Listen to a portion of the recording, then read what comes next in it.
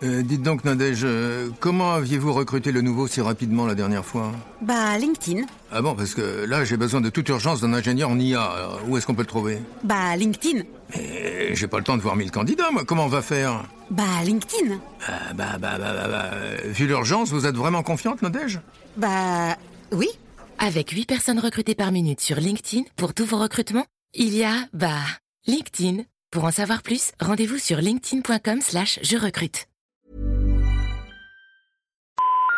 We're sorry, the number you have dialed is not in service at this time.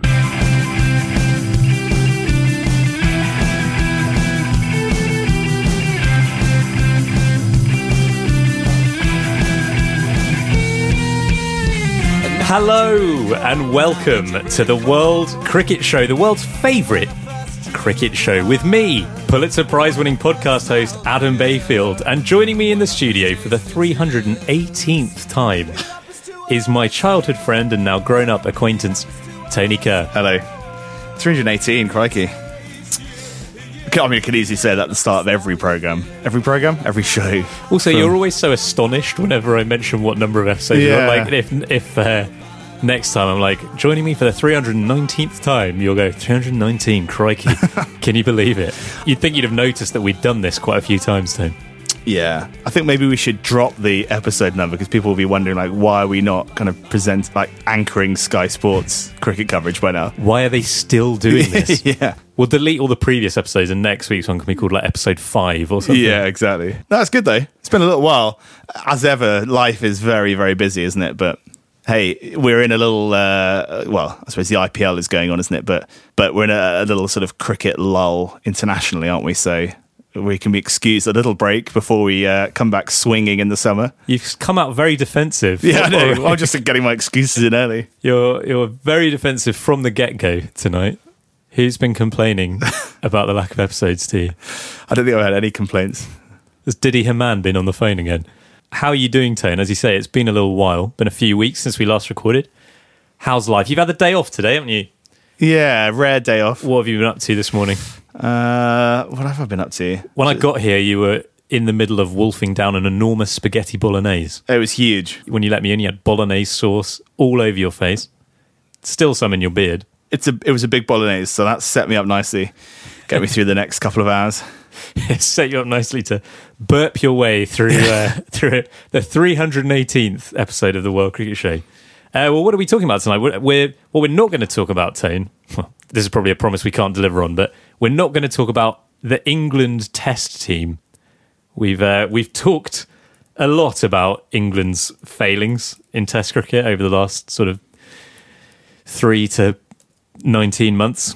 And of course, since we last recorded an episode, they failed to win a test again. We last recorded after their defeat in the first test in New Zealand. They didn't win the second test, so they lost the series there. But yeah, that was ages ago now. Perhaps we can talk about some other things today instead. We've got some listener questions to answer. I thought, instead of us putting together award-winning content off our own backs, like we normally do, I thought maybe it was time that we give something back, Tony. Give something back to the little people. Time to give the plebs a voice, I thought, and let them ask a few questions. So we'll be getting through some of those tonight. But before we get there, let's start by discussing what has probably been the biggest story in the world of cricket over the last week or so, the 100-ball cricket. The ECB's plans to introduce 100-ball cricket when they launch this city-based franchise league in a couple of years' time, which have proved universally popular. This is how the BBC reported the story. Dan Rowan, writing the original article. You're a big fan of Dan Rowan. So yeah, no, love it, Dan. That video of him, I don't think we talked about this when we discussed ball tampering, that video of him haranguing Darren Lehmann and David Warner as they're coming through the airport was pretty extraordinary. Yeah. Is your career over, David? Did anyone else know, David? Are you going to be dropped today, David? Dan Rowan he's very good at what he does. Have you let your country down, David? He's just got such a specific style, hasn't he? Yeah. Well, anyway, he's written this article, so it's a big story when Dan Rowan. Yeah, basically when Dan turns up, yeah, it's time to get worried. So his article is: ECB hold talks to introduce 100-ball format to new competition. The England Wales Cricket Board wants to introduce an innovative 100 balls format to its new 8-team city-based tournament. The concept could see innings consist of 15 traditional 6-ball overs and a final 10-ball over. That would be 20 balls shorter than traditional T20 matches. Those devising the competition believe a 100-ball countdown would attract new audiences and be popular with broadcasters.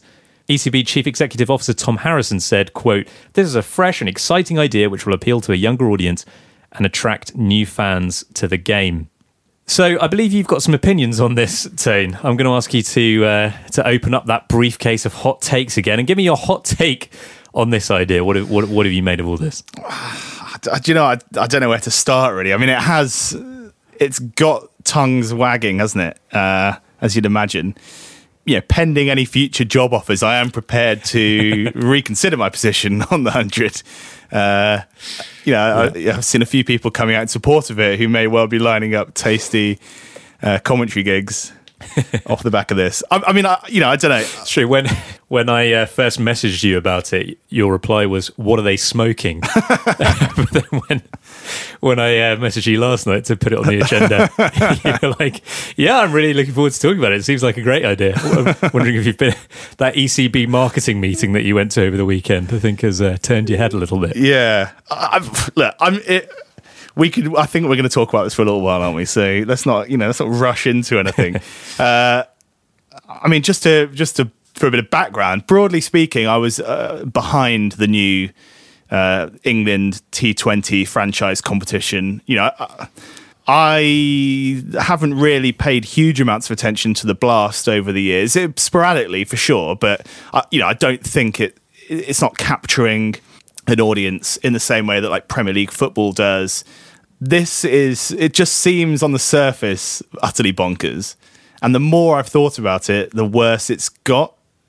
I just don't understand the rationale, for so many reasons. I mean, let's just take the whole argument that it's simpler to understand for mums and kids. So yeah, this is something Strauss has come out and said. That's it. So I've got the quote here, just to kind of flesh that out. Andrew Strauss kind of came out on the defence of this idea, much like you at the top of the show here, Tony. He came out very defensive from the get-go. His quote is that it'll be aimed at mums and kids during the summer holidays. What we're trying to do is appeal to a new audience, people that aren't traditional cricket fans. We want to make the game as simple as possible for them to understand. Now, some people have taken umbrage with this use of mums and kids and slightly patronising, and without defending it too strongly, I think it's probably harsh to be too critical of Strauss for using the expression mums and kids. I kind of know, it's a euphemism for new audiences. Now, I don't think he meant that no women understand cricket or that at the moment no women like cricket, because that's obviously ridiculous. But so I'm probably like slightly less offended about that than other people, but then I'm not a woman or a kid anymore, so I won't sort of take offence on their behalf. But the idea that 100-ball cricket simplifies the game is that's a nonsense to begin with. Yeah. How is 15 overs of 6 balls and 1 of 10, which could be bowled by up to 3 bowlers, how is that simpler than 20 overs of 6 balls? For one, it just isn't, is it? Well, I guess the idea is that they'll almost so overs don't really exist. They'll not refer to overs. It would just be there'll be a big screen that, as I was saying, they'll have a, in quotes, countdown going from 100 to 0, 1 ball at a time. But will they still swap ends? Well, yeah, that's it. That's why. So they'll still have to. What will they call it? The change of ends. Well, they'll still have to do the end of the over, won't they? But I guess on the scoreboard, and in terms of what people are seeing in the ground, I assume that overs won't be referred to, or won't be referred to that much. It will just be going down through the balls. But I completely agree with you. I don't really see how that is much simpler. Or on the other hand, if you'd say, cricket is, in their defence, cricket is complicated. Cricket is a complicated game. The rules of cricket are complicated. It is difficult to kind of induct someone into cricket, isn't it? If you sit down with someone who's never watched it. A lot of secret handshakes, a lot of, oils and other things. Well, there's so much terminology, isn't there? So much jargon, field placings. If you listen to you can listen to cricket commentary for upwards of 10 minutes and they don't say a single thing that makes any sense to anyone who doesn't know doesn't know anything about cricket. When they start talking about short leg, silly mid-on, cow corner, all that kind of stuff. There's a lot of very complicated stuff about cricket, but I don't think that the breakup of 6-ball overs is the most complicated aspect. I don't think that you're really solving very much by changing it from 20 overs to 100 balls. Yeah, I mean, so it seems like the major rationale for that, apart from simplifying it for mums and kids, has been to shorten the match to make it fit in between Countryfile and whatever, the 10 o'clock news or whatever on BBC. But we'll come on to that. But yeah, I mean, in literally one sentence, they're saying, 100 ball cricket will simplify it for mums and kids, and the 10 ball over at the end will add a new tactical dimension, which presumably complicates it. Tactical dimensions complicate things. Also, the last thing cricket needs is a new tactical dimension. Cricket's got endless tactical dimensions. Everything in cricket is tactical, more or less. So, yeah, I mean, on the surface level, it just seems bonkers to me. I think also, as you say, it does seem like, it strikes me very much that this is a kind of, what's it called, post hoc, like after the fact justification for this idea, in that they're now trying to spin it that what they're doing is simplifying it and it's going to be this great exciting thing that is 100 balls, where it's reading between the lines, it seems like essentially what happened is the BBC came to them and said, yes, we will have this on BBC One, or who knows, it might be on BBC Four, but we will have this on terrestrial TV, but it's got to be no more than 2.5 hours. We will not take it if it's longer than 2.5 hours. So they've looked at it and thought, well, we can't play 20 overs in 2.5 hours, so it's got to be shorter. And then someone had some, 24-year-old in the marketing department had an idea. Well, why don't we make it 100 balls? That kids love round numbers. They're now trying to spin it. This was the idea all along. But in a way, I mean, whether it will still fit into 2.5 hours, I think they're taking a risk if what they try and do is really play up the number of balls remaining, because already, is it David Lloyd that coined the phrase, every ball's an event in T20. I could imagine it taking a really long time between balls. Sorry, I kind of talked over your joke there. Sorry, I think that might have been me. I was really hot on phrases when T20 came along. 2020 is 50-50. That was your famous catchphrase, wasn't it? Famous. Yeah, by sort of playing up the concept that, every ball's an event, I can imagine that there's going to be a really long period of time between each ball. It's going to be ever increasing. Like, each ball matters so much that they're going to be changing the field even more between each ball, that there's going to be a lot of tactical discussions going on between each ball, and it could end up taking just as long. Yeah, quite. You could sort of envisage a situation where, whatever, Downton Abbey, it's ITV, isn't it? I don't know. Poldark is on after, is on next, and you sort of rattle through the last 10 balls. Just like, come on, let's get on with it. Yeah, well, as you say, the 10 o'clock news, like a message goes out to the middle. Hugh Edwards is doing his voice exercises. You need to get on with this. So whether it's because of that they've decided to do this, or whether it's because, this is the other quote from Andrew Strauss, T20 has become a longer and longer format of the game. It's more than 4 hours in a lot of parts of the world. We want kids to be able to go to bed earlier. So I think that's what this is all about. He just wants kids to go to bed at a reasonable hour. Sleep is important to kids, so that's an admirable mission. But I do think it's a terrible idea. I think two things. I think one, it's pointless, or it's actually counterproductive, as you say.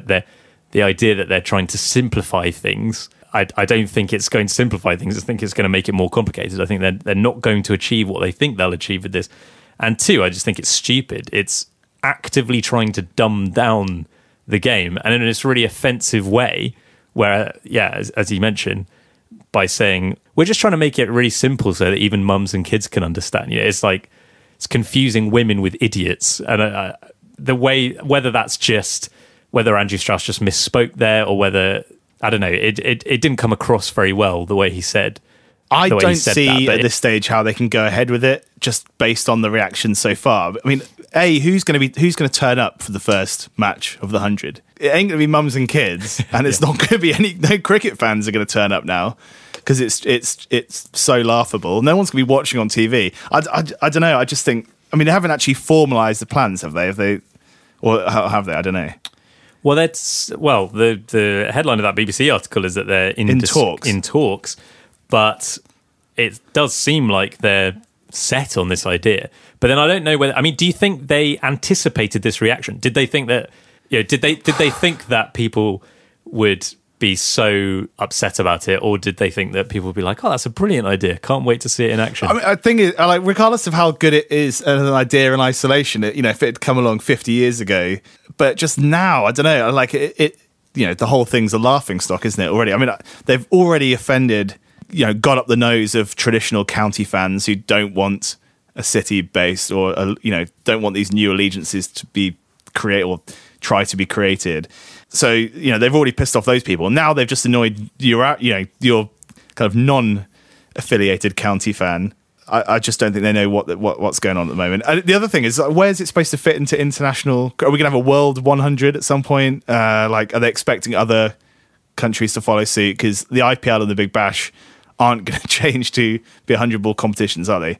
That's completely unrealistic. You do 5 weeks of the 100, and then what? The mums and kids who have gone to see that then turn up to watch a T20 that England are playing, and then they're like, "What's going on here? This is baffling now." I don't know where it fits into the overall picture. Literally the last thing cricket needs is another format. Yeah, well, that's absolutely right. It's literally the last thing cricket needs.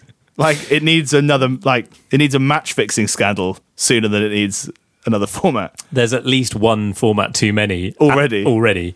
And as you say, who's going to turn up for the first game? Who's going to be excited about this idea? Because they've almost said that this is actively not for cricket fans. So they're trying to bring in a new audience. But that audience don't know that this is what they want. The only way you can bring a new audience in is if there's already an audience for it. If you're trying to bring mums and kids in, you need, they're presumably going to need to have, either their dad or some other people they know going already and saying, "Oh, why don't you come along? It's a lot of fun." I can't see how you can, in a world with so many other sports and other things to do. Have you heard about these Game Boys, Tone, that kids are on all the time? I just don't see how you can effectively market something from scratch, which is what they're almost going to have to do if they, as you say, piss off all the existing cricket fans. And I don't see, it's such a betrayal of what they're actually charged with doing. Although it's not necessarily as big a change as they think. As I say, it's just like a slightly shorter T20, but with an extra bit thrown in. But at the same time, the reason for doing that is to try and make cricket more accessible, make it appeal to a different audience. Well, I've got an idea to make cricket more accessible and more popular.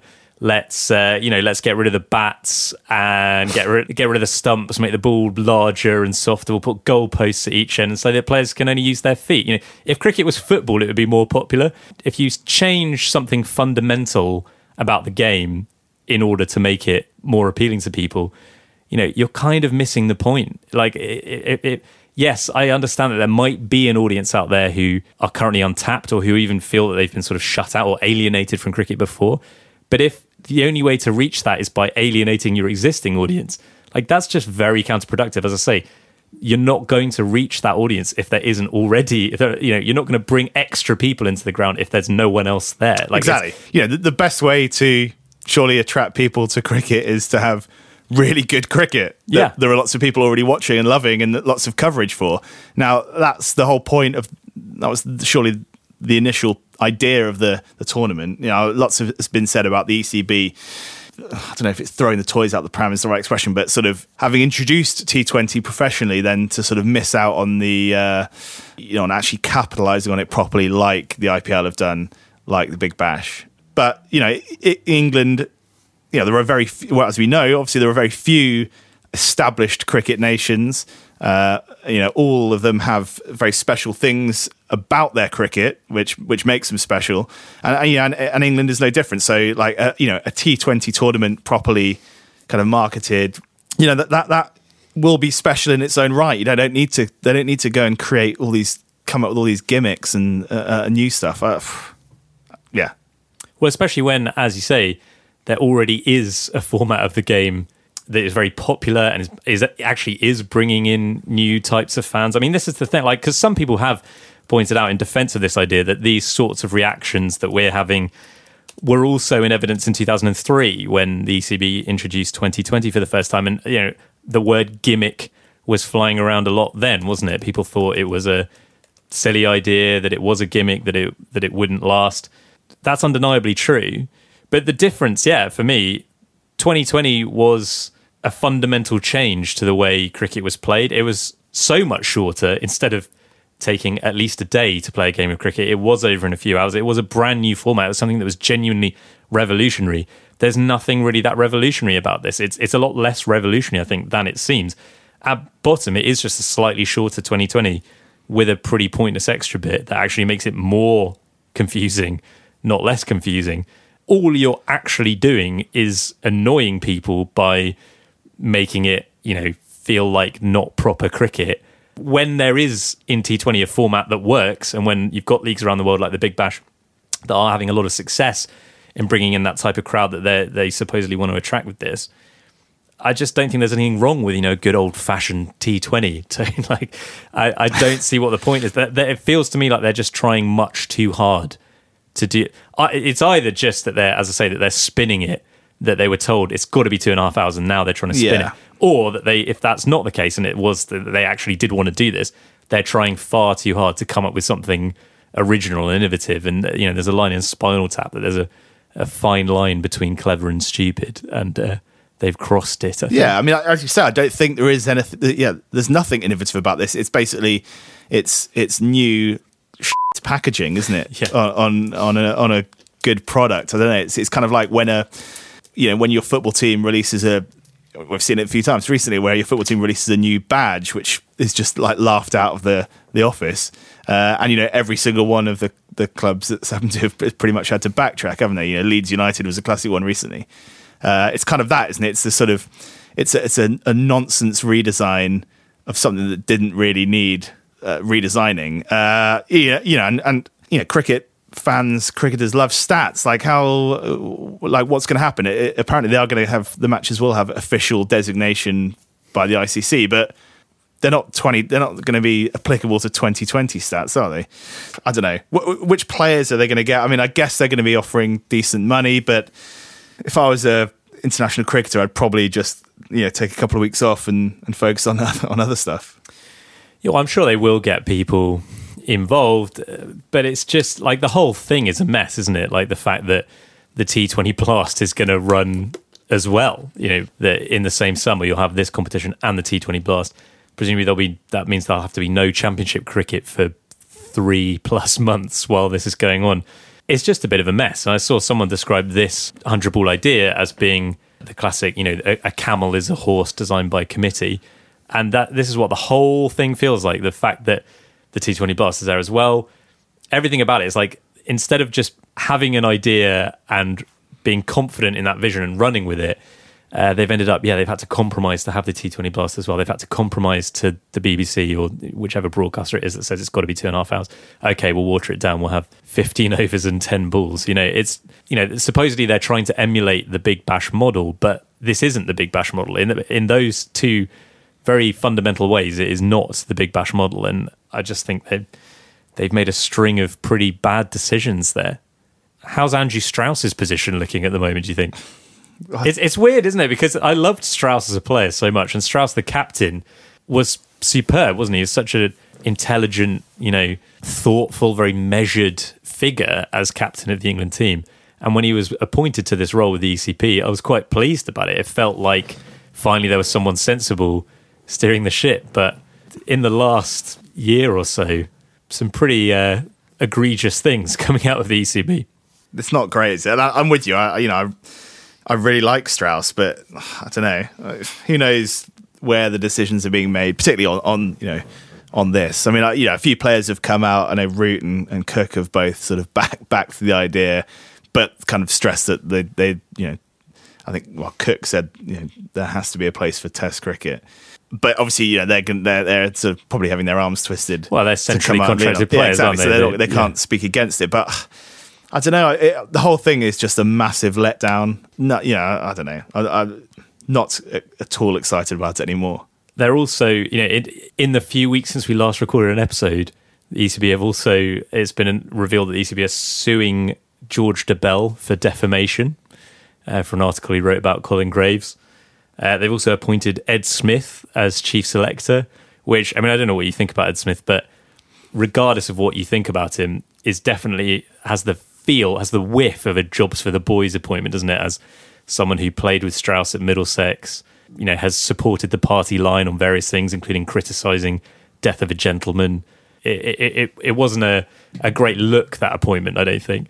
And then this 100 ball thing has been announced. So it's been a series of very exasperating things coming out of ECB Towers. Yeah, and I've kind of made excuses for the England Test team, over the last couple of years, and I don't think they're as bad necessarily, as some people would suggest. But it doesn't look great with the backdrop of England having had a fairly very poor winter. The ECB and English cricket is in a bit of there's very little positivity around at the moment, I don't think. It's really something to worry about because cricket is struggling in this country. There's no doubt about that. It's in 2005 was obviously the peak, both on the field but also off the field, with people watching it. Since millions and millions of people watching it, and it felt like a very big deal, that Ashes summer, didn't it? It was all over the front pages of the papers. It was all over TV. People around the country genuinely were talking about cricket, and Test cricket in that case. But since then, it's just gradually gone more and more into the margins, with it not being on free-to-air TV anymore. And that's quite a big debate that you can be on either side of it. But there's no doubt that cricket has sort of disappeared from the public consciousness because it's no longer on free-to-air TV. And I suppose this idea, one thing you can say in its defence as well, it will be on free-to-air TV, this 100 ball thing, and if whatever they have to do to get it on free-to-air TV, maybe they felt that was a sacrifice worth making, and potentially will come to see it as a reasonable decision to have made. But if the cost of that is that you push a lot of people who really care about cricket, or more likely people who care a bit about cricket, away from the game towards other things, as I say, onto their Game Boys and their start playing World of Warcraft or whatever, it can ill afford to lose fans at the moment. Presumably they understand that. That's why they want to bring in new fans with this, but I can't see how it's going to. I think it's going to have the opposite effect. Yeah, I don't see how they can press ahead with it. I think they're going to have to ditch it and come up with something else. I don't know. Obviously the sort of the inner workings of the discussions and whatnot with the BBC probably won't come to light. I don't know. I think the ECB needs to front up and explain it better to cricket fans. Otherwise, it's going to get shredded when it arrives. Do you think we will end up embracing it, Tone? Do you think we'll look back and think... Because that is what a lot of people have had to do with T20, isn't it? A lot of people have had to make humiliating climb downs from their position, the positions that they had initially in 2003. Because a lot of people, as I say, did think it was a bit of a joke. It was a sort of hit and giggle type thing. The first international T20, Australia, New Zealand, where they all wore kind of retro clothing and fake moustaches and headbands and things. And it was all just a bit of a lark. And now it's worth, millions of dollars to individual players. I personally don't think that this is the same thing at all. Just because it happened that way once doesn't mean it'll happen the same way again. It's not as revolutionary, but there is a possibility, I guess, that we will look back and think, do you know what, that was quite a smart idea. It did get it on the BBC. It did bring in, kids who were too stupid to understand 6 ball overs. Yeah, I mean, possibly, but I think, as you say, it is very different. T20 is cricket, but just 20 overs. It's a format of the game that we both played. It has been played by club cricketers for I don't know how many years. I mean, the Evening League in Guernsey, as probably with all local leagues across the country, has been that in the ballpark of 20 overs, doesn't it? I think pretty much forever. Well, it has to be because of daylight. Yeah, you're playing after work. So and it is cricket, but having, I don't know, the idea that you're just going to suddenly change it to a mixture of different over lengths with overs that can be bowled by more than one. It's such a small but annoying change. I don't know why they couldn't have just found a way to make the whole match shorter, but retain the structural integrity of it. Yeah, I don't know. Oh, well. So that's something to look forward to. I'm sure it's something we'll return to in the future, Tane. Millions of people have lost weight with personalized plans from Noom. Like Evan, who can't stand salads and still lost 50 pounds. Salads generally for most people are the easy button, right? For me, that wasn't an option. I never really was a salad guy. That's just not who I am. But Noom worked for me. Get your personalized plan today at Noom.com. Real Noom user compensated to provide their story. In 4 weeks, the typical Noom user can expect to lose 1 to 2 pounds per week. Individual results may vary. Hey there, it's Michelle Norris. I'm host of a podcast called Your Mama's Kitchen. When I travel, I'm usually looking for a way to find a taste of home when I'm not at home. And one of the things I love to do when I am at home is entertain. And Airbnb allows me to do that. When I was in California recently, I rented a house that had a great kitchen. And when we were sitting around the table, we're all thinking, we're in someone else's house. Someone could be in all of our homes as well. If you have a home, but you're not always at home, you have an Airbnb. Your home might be worth more than you think. Find out how much at airbnb.com/host. Do you want to have a look at some of these questions that listeners have been sending in? Yeah. Some questions from the plebs in our new item, Questions from the Plebs. I don't know why I'm being so harsh on our listeners tonight. Yeah, I don't know. Let's start with this one from Bob. I said, what should we talk about? And Bob says, IPL, ideally not the scheduling aspect, brackets, exclamation mark. But should England players be allowed to go? I understand the money aspect, but doesn't it downgrade the county game? Have you watched much IPL this year, Tone, so far? I haven't seen a huge amount of it. There's another question which we had in from David McGrath, who says, you guys are great at talking about the experience of watching cricket. Has that experience changed over the years, though, especially following England's dominance in Oz and Ind, decline and revival following the retirements of the 2013 Ashes? Now, I sort of took the first part of that question to mean like how we consume cricket and kind of follow it. And, that sort of ties in as well a bit to the 100 and county cricket and stuff. I've seen a lot of people say, well, actually, county cricket is very popular. There might not be that many people sitting in the stands on a Wednesday afternoon or whatever, or a Thursday morning or a Friday lunchtime, or other times in the week, watching. But there are lots of people, listening on the radio, following the scorecards and whatnot. And I guess that's kind of the biggest thing that's changed for me and probably us, is that when you're at school and at uni, watching cricket is really, is easy. When you're not.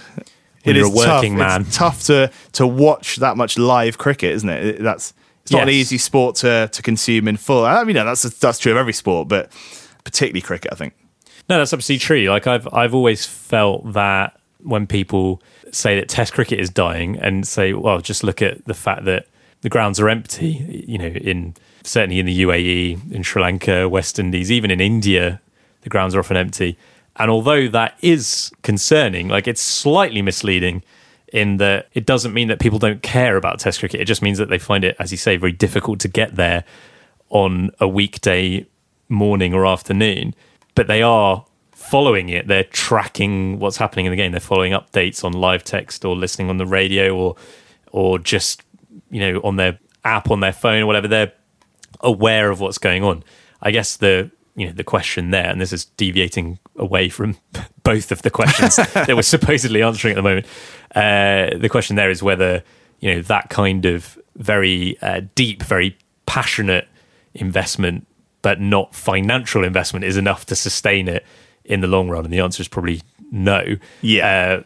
So hang on, what were you saying? That you haven't watched any IPL, but you have just been following it? I've been, not perhaps as closely as I would other stuff, but I've been following a little bit, and that's kind of it, isn't it? It's just, you do have ready access to scorecards. It sounds like really old. It's like, they've got scorecards on the internet, live scores. You can find anything on the internet now. But with in this day and age, with clips and stuff, and there's lots of good writing about cricket and lots of good stuff. It's impossible to keep up with everyting, I think, unless you're podcasts. Unless it's your day job. Yeah, podcasts. Don't forget some podcasts. Cracking podcasts out there.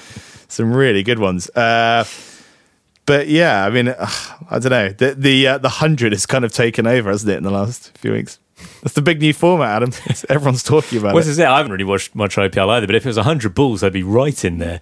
I'd be watching it every day. No, it's not my favourite section of the cricketing calendar. This couple of months while the IPL is on.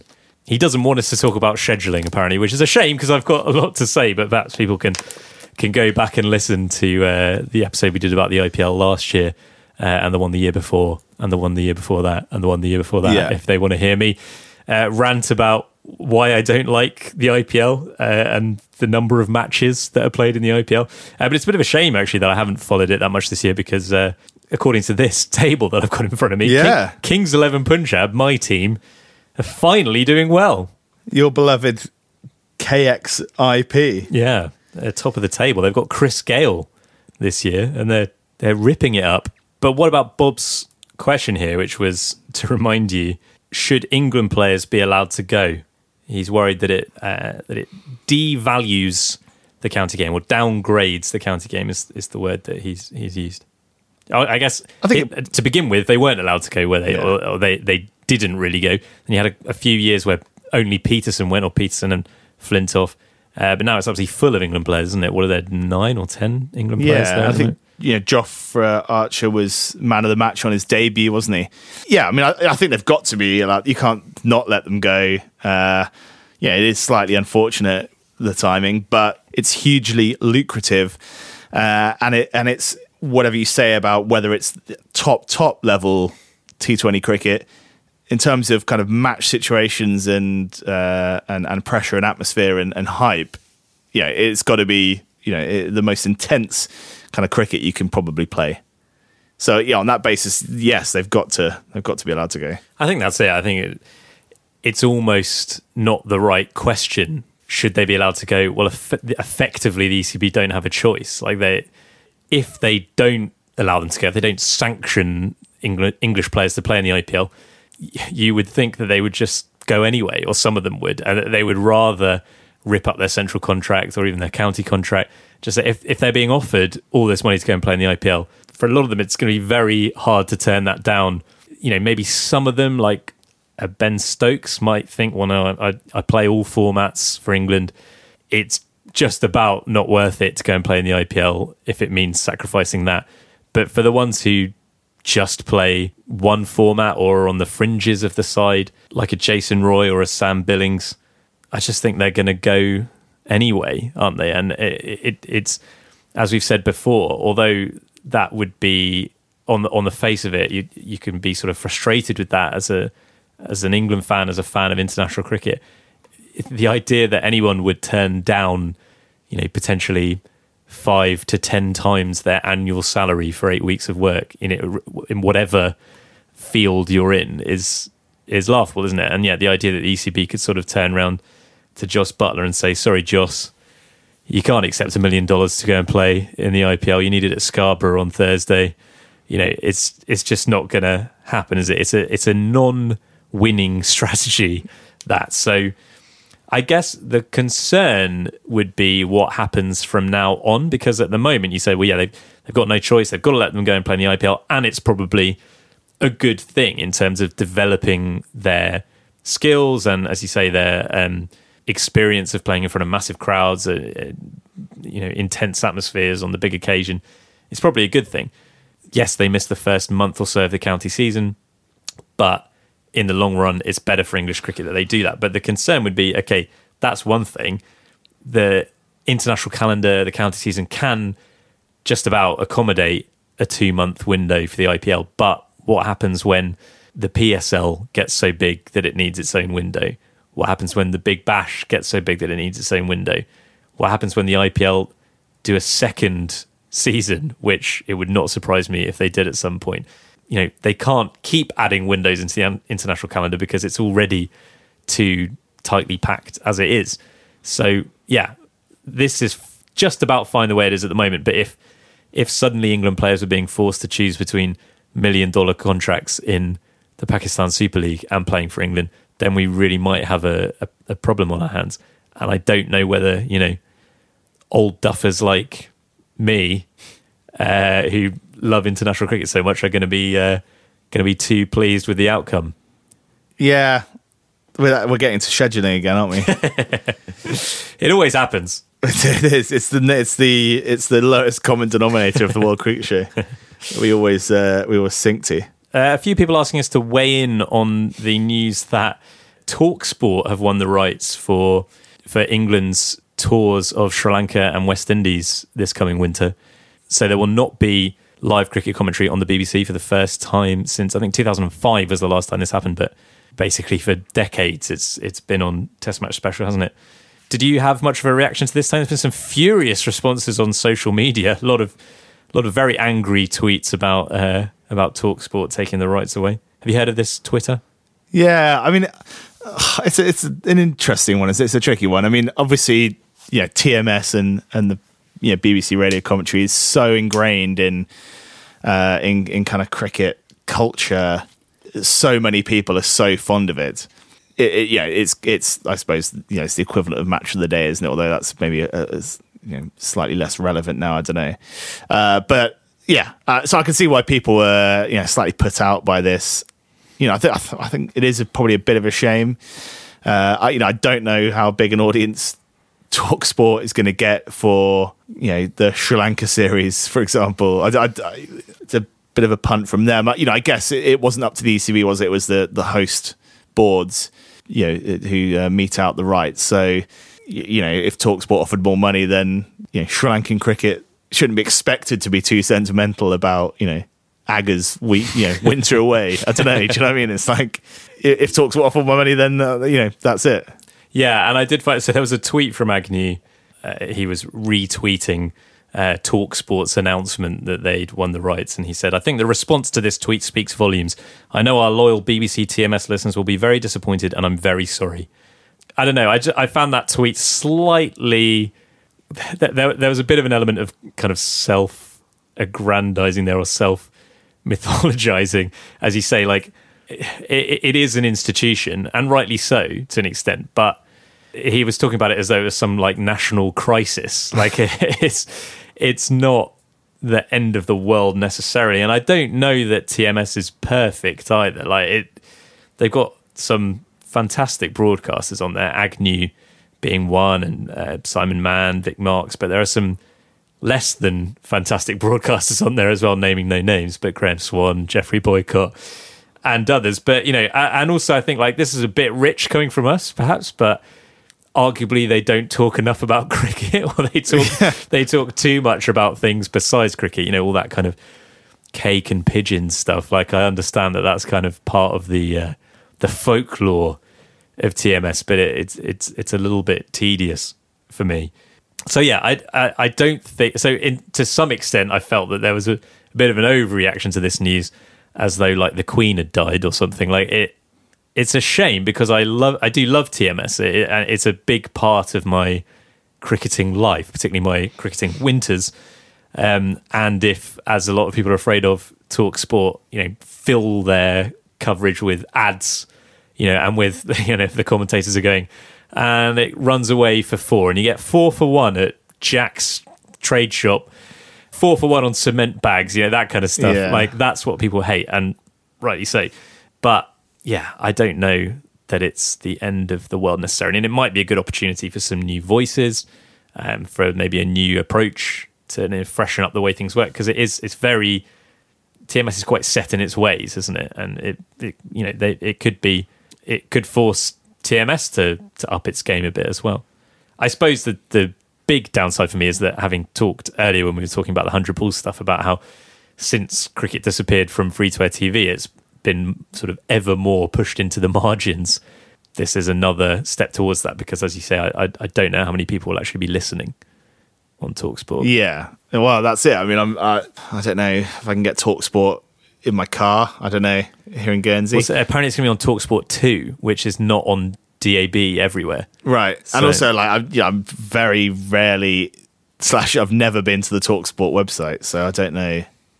But it's a slightly different thing for us here in Guernsey, isn't it? Because we've never really had access to it. So, yeah, I don't know. It's not really ever been a big sort of part of, I don't know. Yeah. It's interesting. I mean, that's the thing with sport, though, isn't it? And not to get to sort of just broadcasting in general, but the way sport is getting like chopped up and moved around, it is, I don't know how much of it is positive for the sport itself, really. Well, a related question from Matt. Given the TMS TalkSport news, how about a composite 6 of your ideal commentary team?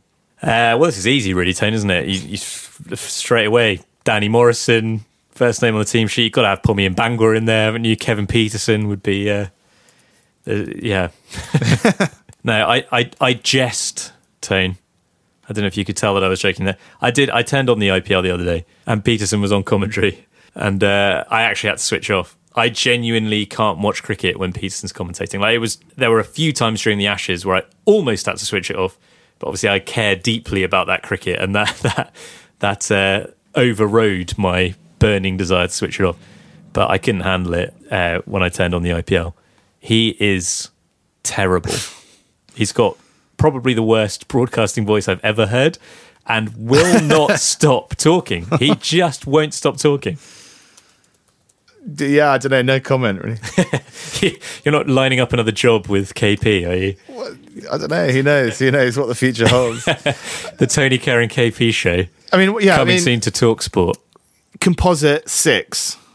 Your dream commentary box. Dead or alive? Dead and alive? Well, my composite 6 includes a couple who are no longer with us. So I've taken it to be dead or alive. I mean, it's tricky, isn't it? Because certainly, I think my overriding kind of cricket memory of watching cricket on TV was the Channel 4 coverage. What year did that start? 99, I think. Yeah. Yeah. So, I mean, it was 99 to 2005. Yeah, I don't remember a huge amount of commentators or watching cricket before then, really. I don't know why. That seems to be the overbearing memory for me. Yeah, well, I must have done, because exactly. I remember watching England, South Africa in 98 and the 97 Ashes and England, West Indies in 95. I remember all that, but I don't really remember who was on commentary that much. What we would have been sort of 11, I guess 12. What, in 99? Yeah. Yeah, 12, yeah. My main point of reference is really Channel 4 and now Sky Sports, and a little bit of radio thrown in. I guess BT then as well. It's sort of the back of the winter. The post-Mambo number 5 era is what we're talking about here, isn't it? That is very much it. I think I would have Mark Nicholas in there. Really? Yeah. Wow. No, maybe not as a commentator, but just, pulling the whole thing together. Well, do you want actually do you want your third man, your host, your anchor, or do you just want 6? Well, no, third man is Nick Knight, permanent. Yeah. That's just a look. Welded to the third man's chair. I want 6 and 1 in the studio, as you say, anchoring it all. So yeah, is Mark Nicholas? I know. I'd have Gower in the studio. Gower, okay. I just think it feels proper when Gower's there. No disrespect to your Allets and the like. But yeah, Gower, and then maybe Mark Nicholas on the pitch. On the field. Pitch report. Just to do a little bit of extra, maybe the toss and that kind of stuff. Then Nasser, Atherton. Mm-hmm. Don't think we can not have Atherton. Can I have an extra one in the studio? I feel like there's got to be a place for Colville. Okay, so you've got Colville, Nicholas, and Gower. Yeah, it's top heavy. It's real ego wars in there. Definitely Willis. Even though Willis has jumped the shark in recent years, there was a golden era of Willis where no one had told him how brilliant him being angry was. Because now I think it just sort of hams it up a bit.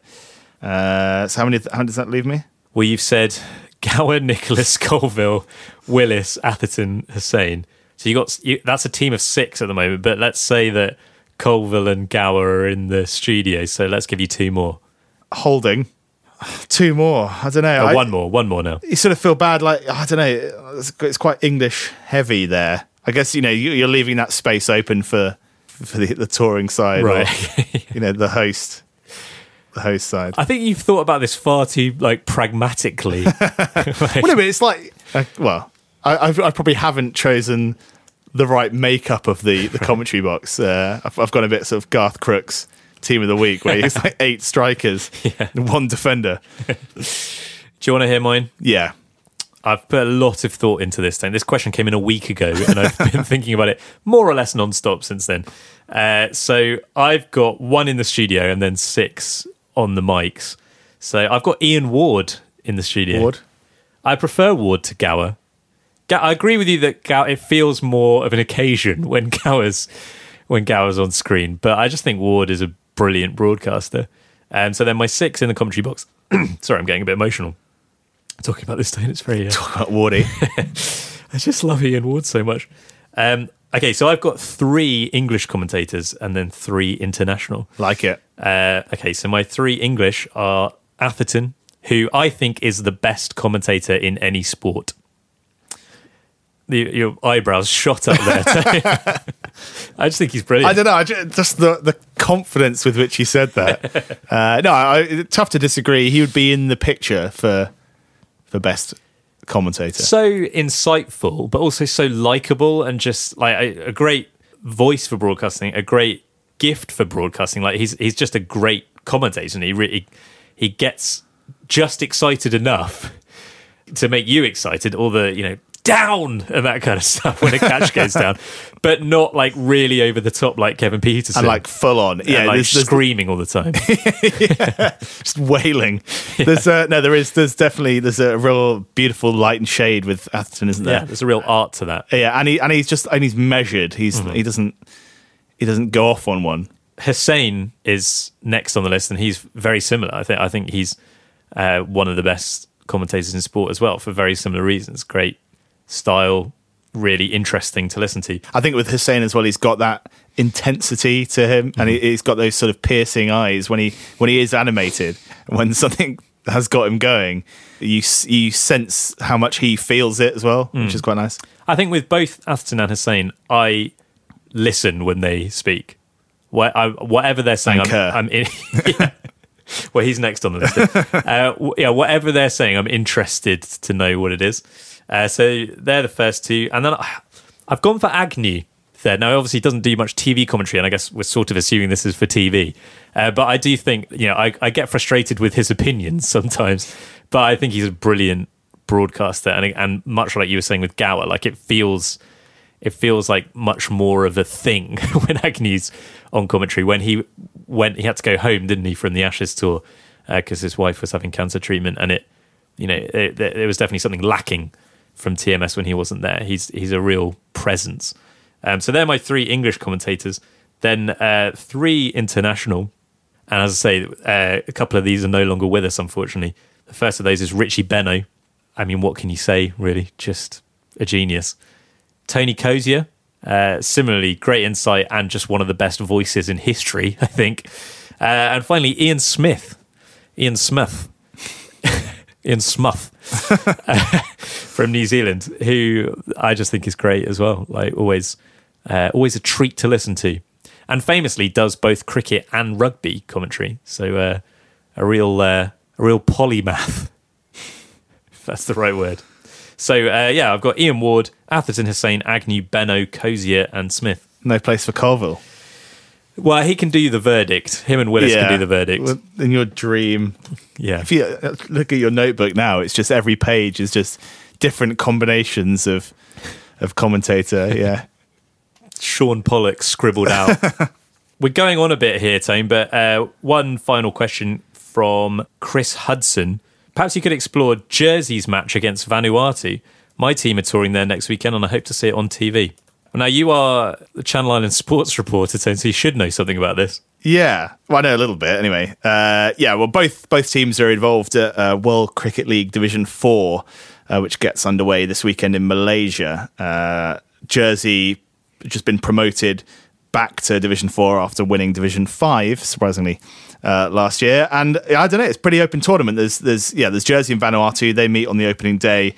And then there's Denmark, Bermuda, Uganda, and Malaysia, the hosts. And I'd say pretty open. I mean, Jersey have been, I think this is their 4th time in Division 4 now. I can check that. 3rd or 4th time. They've always been relegated. But the last one they played was in Los Angeles, and they did pretty well. They finished, I think, with 3 wins in the tournament. It still went down. They beat USA in pretty dramatic fashion, which was really cool. So I don't know. I think they'll be confident of at least staying up, Jersey, and if not more, possibly on this occasion, because it's quite an open tournament. I don't know if there's not like an obvious favourite in there. But it's quite exciting. The World Cricket League stuff is it's pretty cool, and there have been some. The Division 2 tournament was very exciting earlier in the year.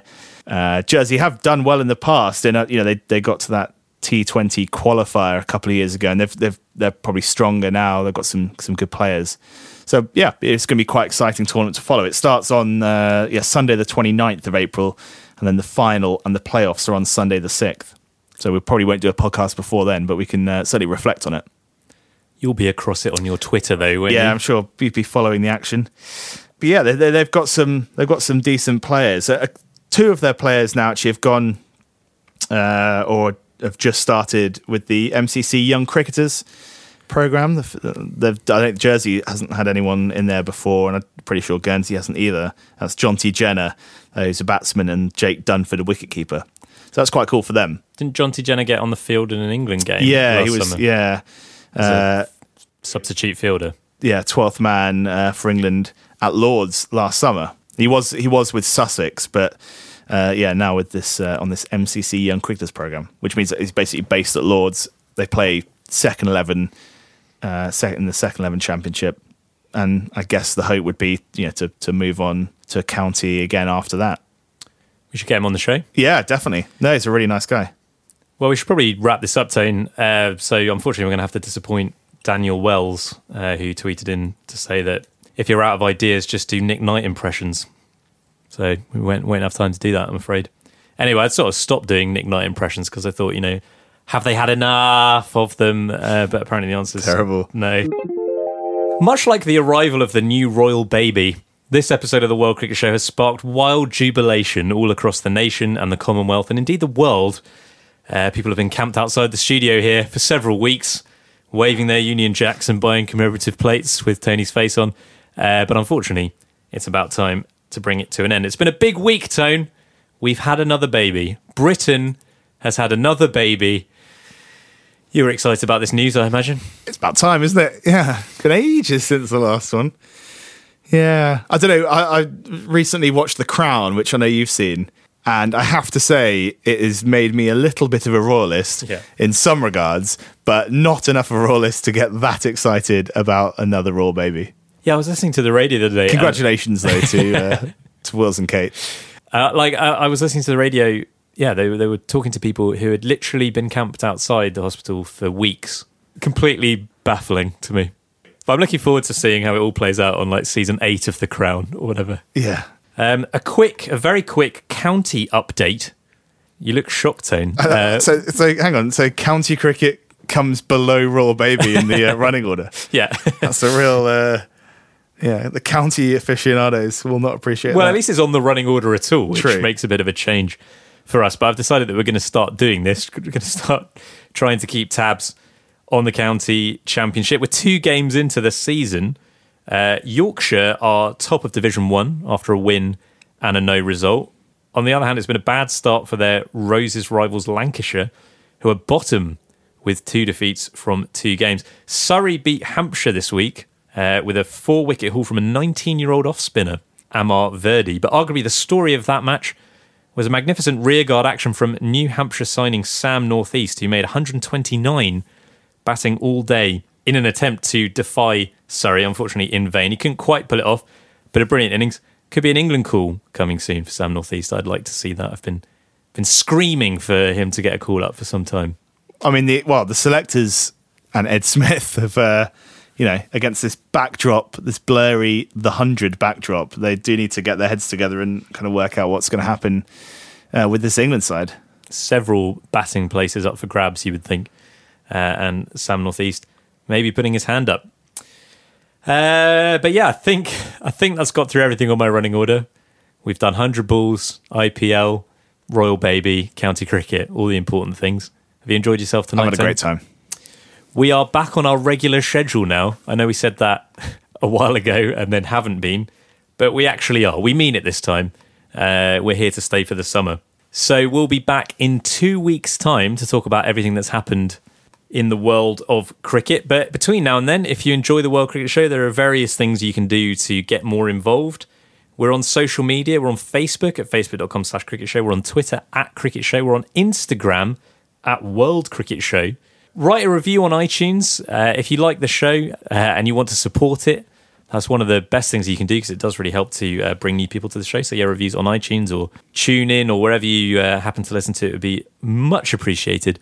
And if you'd like to support the show in a financial way, there's a couple of ways to do that. You can support us on Patreon, patreon.com/cricket show, or you can support us by doing your regular Amazon shopping through our affiliate link on cricketshow.net. Doesn't cost you anything extra, but we do just get a little bit of a kickback. So thank you very much to everyone who has been doing that. Oh, and yeah, if you can't get enough of Adam and Tony, why not check out some of our many other podcasts, like the Little Film Podcast, where we talk about films. There's an episode of that came out last week, talking about Ready Player One. But yeah, that's just about it, I think. Stay in school, everyone. Thanks for having me around, Tone. Pleasure. How's that spaghetti bolognese sitting? Yeah, not too bad. Need to get the door open there because it's getting hot in here. It is really to get the sweats. Got the spaghetti sweats. Yeah. All right. We'll see you next time. Bye-bye for now. Jerry.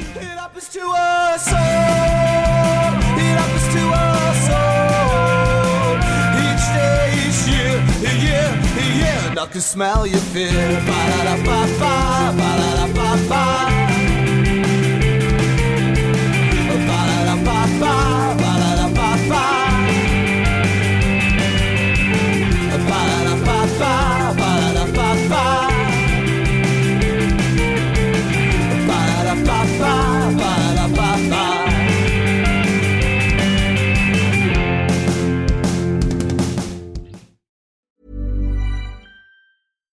When you make decisions for your company, you look for the no-brainers. And if you have a lot of mailing to do, Stamps.com is the ultimate no-brainer. It streamlines your processes to make your business more efficient, which makes you less busy. Mail checks, invoices, legal documents, and everything you need to keep your business running with Stamps.com. Seamlessly connect with every major marketplace and shopping cart. Schedule package pickups and see your cheapest and fastest shipping options from different carriers, with rates up to 89% off USPS and UPS rates. And with the Stamps.com mobile app, you can take care of mailing and shipping wherever you are. Make the same no-brainer decision as over 1 million other businesses with Stamps.com. Sign up with code PROGRAM for a 4-week trial, plus free postage and a free digital scale. No long-term commitments or contracts. That's Stamps.com. Code PROGRAM.